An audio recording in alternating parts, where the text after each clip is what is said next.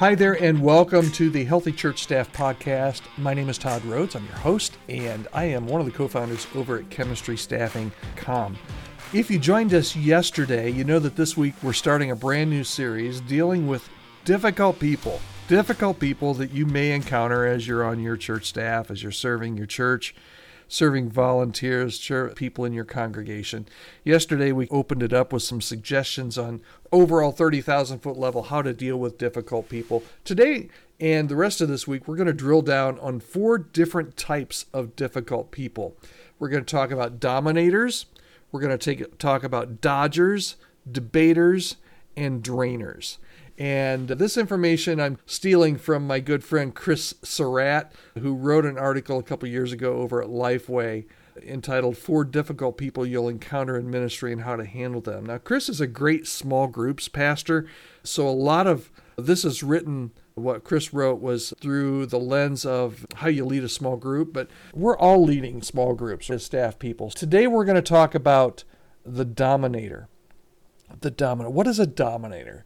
A dominator is a person who tends to monopolize the conversation or intends to impose their views on others, okay? This could be in a group setting. It could be a board setting. It could be in a worship band practice. It could be in a group discussion over lunch. But dominators tend to they're the bright light in the room. They monopolize conversation, impose their views on others. They may have a lot of knowledge and experience.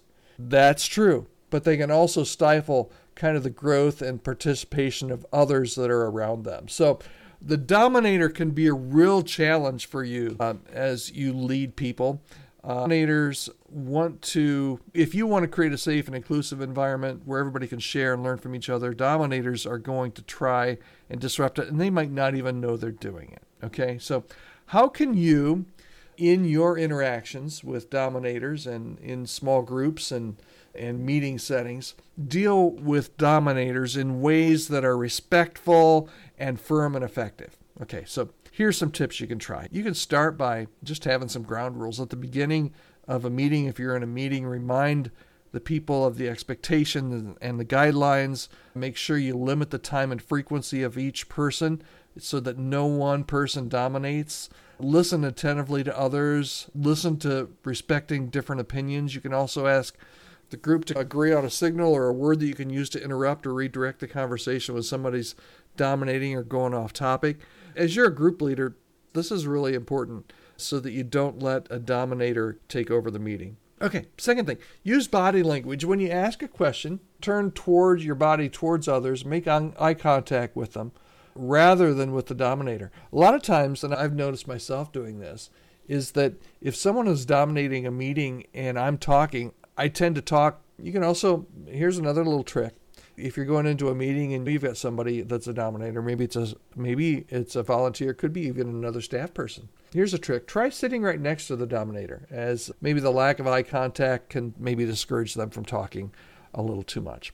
Don't be afraid to redirect the discussion. When a dominator stops talking, give them a minute, wait until they catch their breath, maybe just slow down a little bit, catch their eyes, hold up your hand and say, that's a really good point, but then look at somebody else and say, what do you think? Keep batting the ball around so that you can get others involved in the conversation. Another way, and I always hate this if I'm the person in the group, but call on specific people. If a dominator is interrupting others or answering every question, you might just say, hey, Joe, I notice you've been pretty quiet over there. What are you thinking? And then finally, if you find that you've got a dominator that just bulldozes through meetings, bulldozes other volunteers or your team, if this behavior persists and you're just not able to use these other steps to work with them, you may just need to talk with them privately. Be pastoral, be respectful, but also there's a time for honesty and being direct. Explain how their behavior is affecting the group dynamics, how it's affecting the outcomes. Ask them to help you to create more space and opportunity for others to share and contribute. And you can also ask them to use their gifts in other ways, such as mentoring or serving or leading a subgroup. Here's the thing about dominators. Sometimes they're the smartest people in the room, sometimes they're not. Sometimes they have a lot of knowledge, sometimes they just think they have a lot of knowledge. Sometimes they know they're dominating, a lot of times they don't. but a Dominator can really take over and do a lot of damage if you as the leader do not step in and make sure that you deal with them well. Treat them with respect. They may not even have self-awareness to know how they're coming across to others in the group. But if you really want to have a good, healthy group, you've got to deal with the Dominators. You just have to. All right, tomorrow, stick around. Tomorrow we're going to talk about the Dodger. You won't want to miss it. Subscribe so that you don't miss tomorrow's episode, and we will talk to you tomorrow.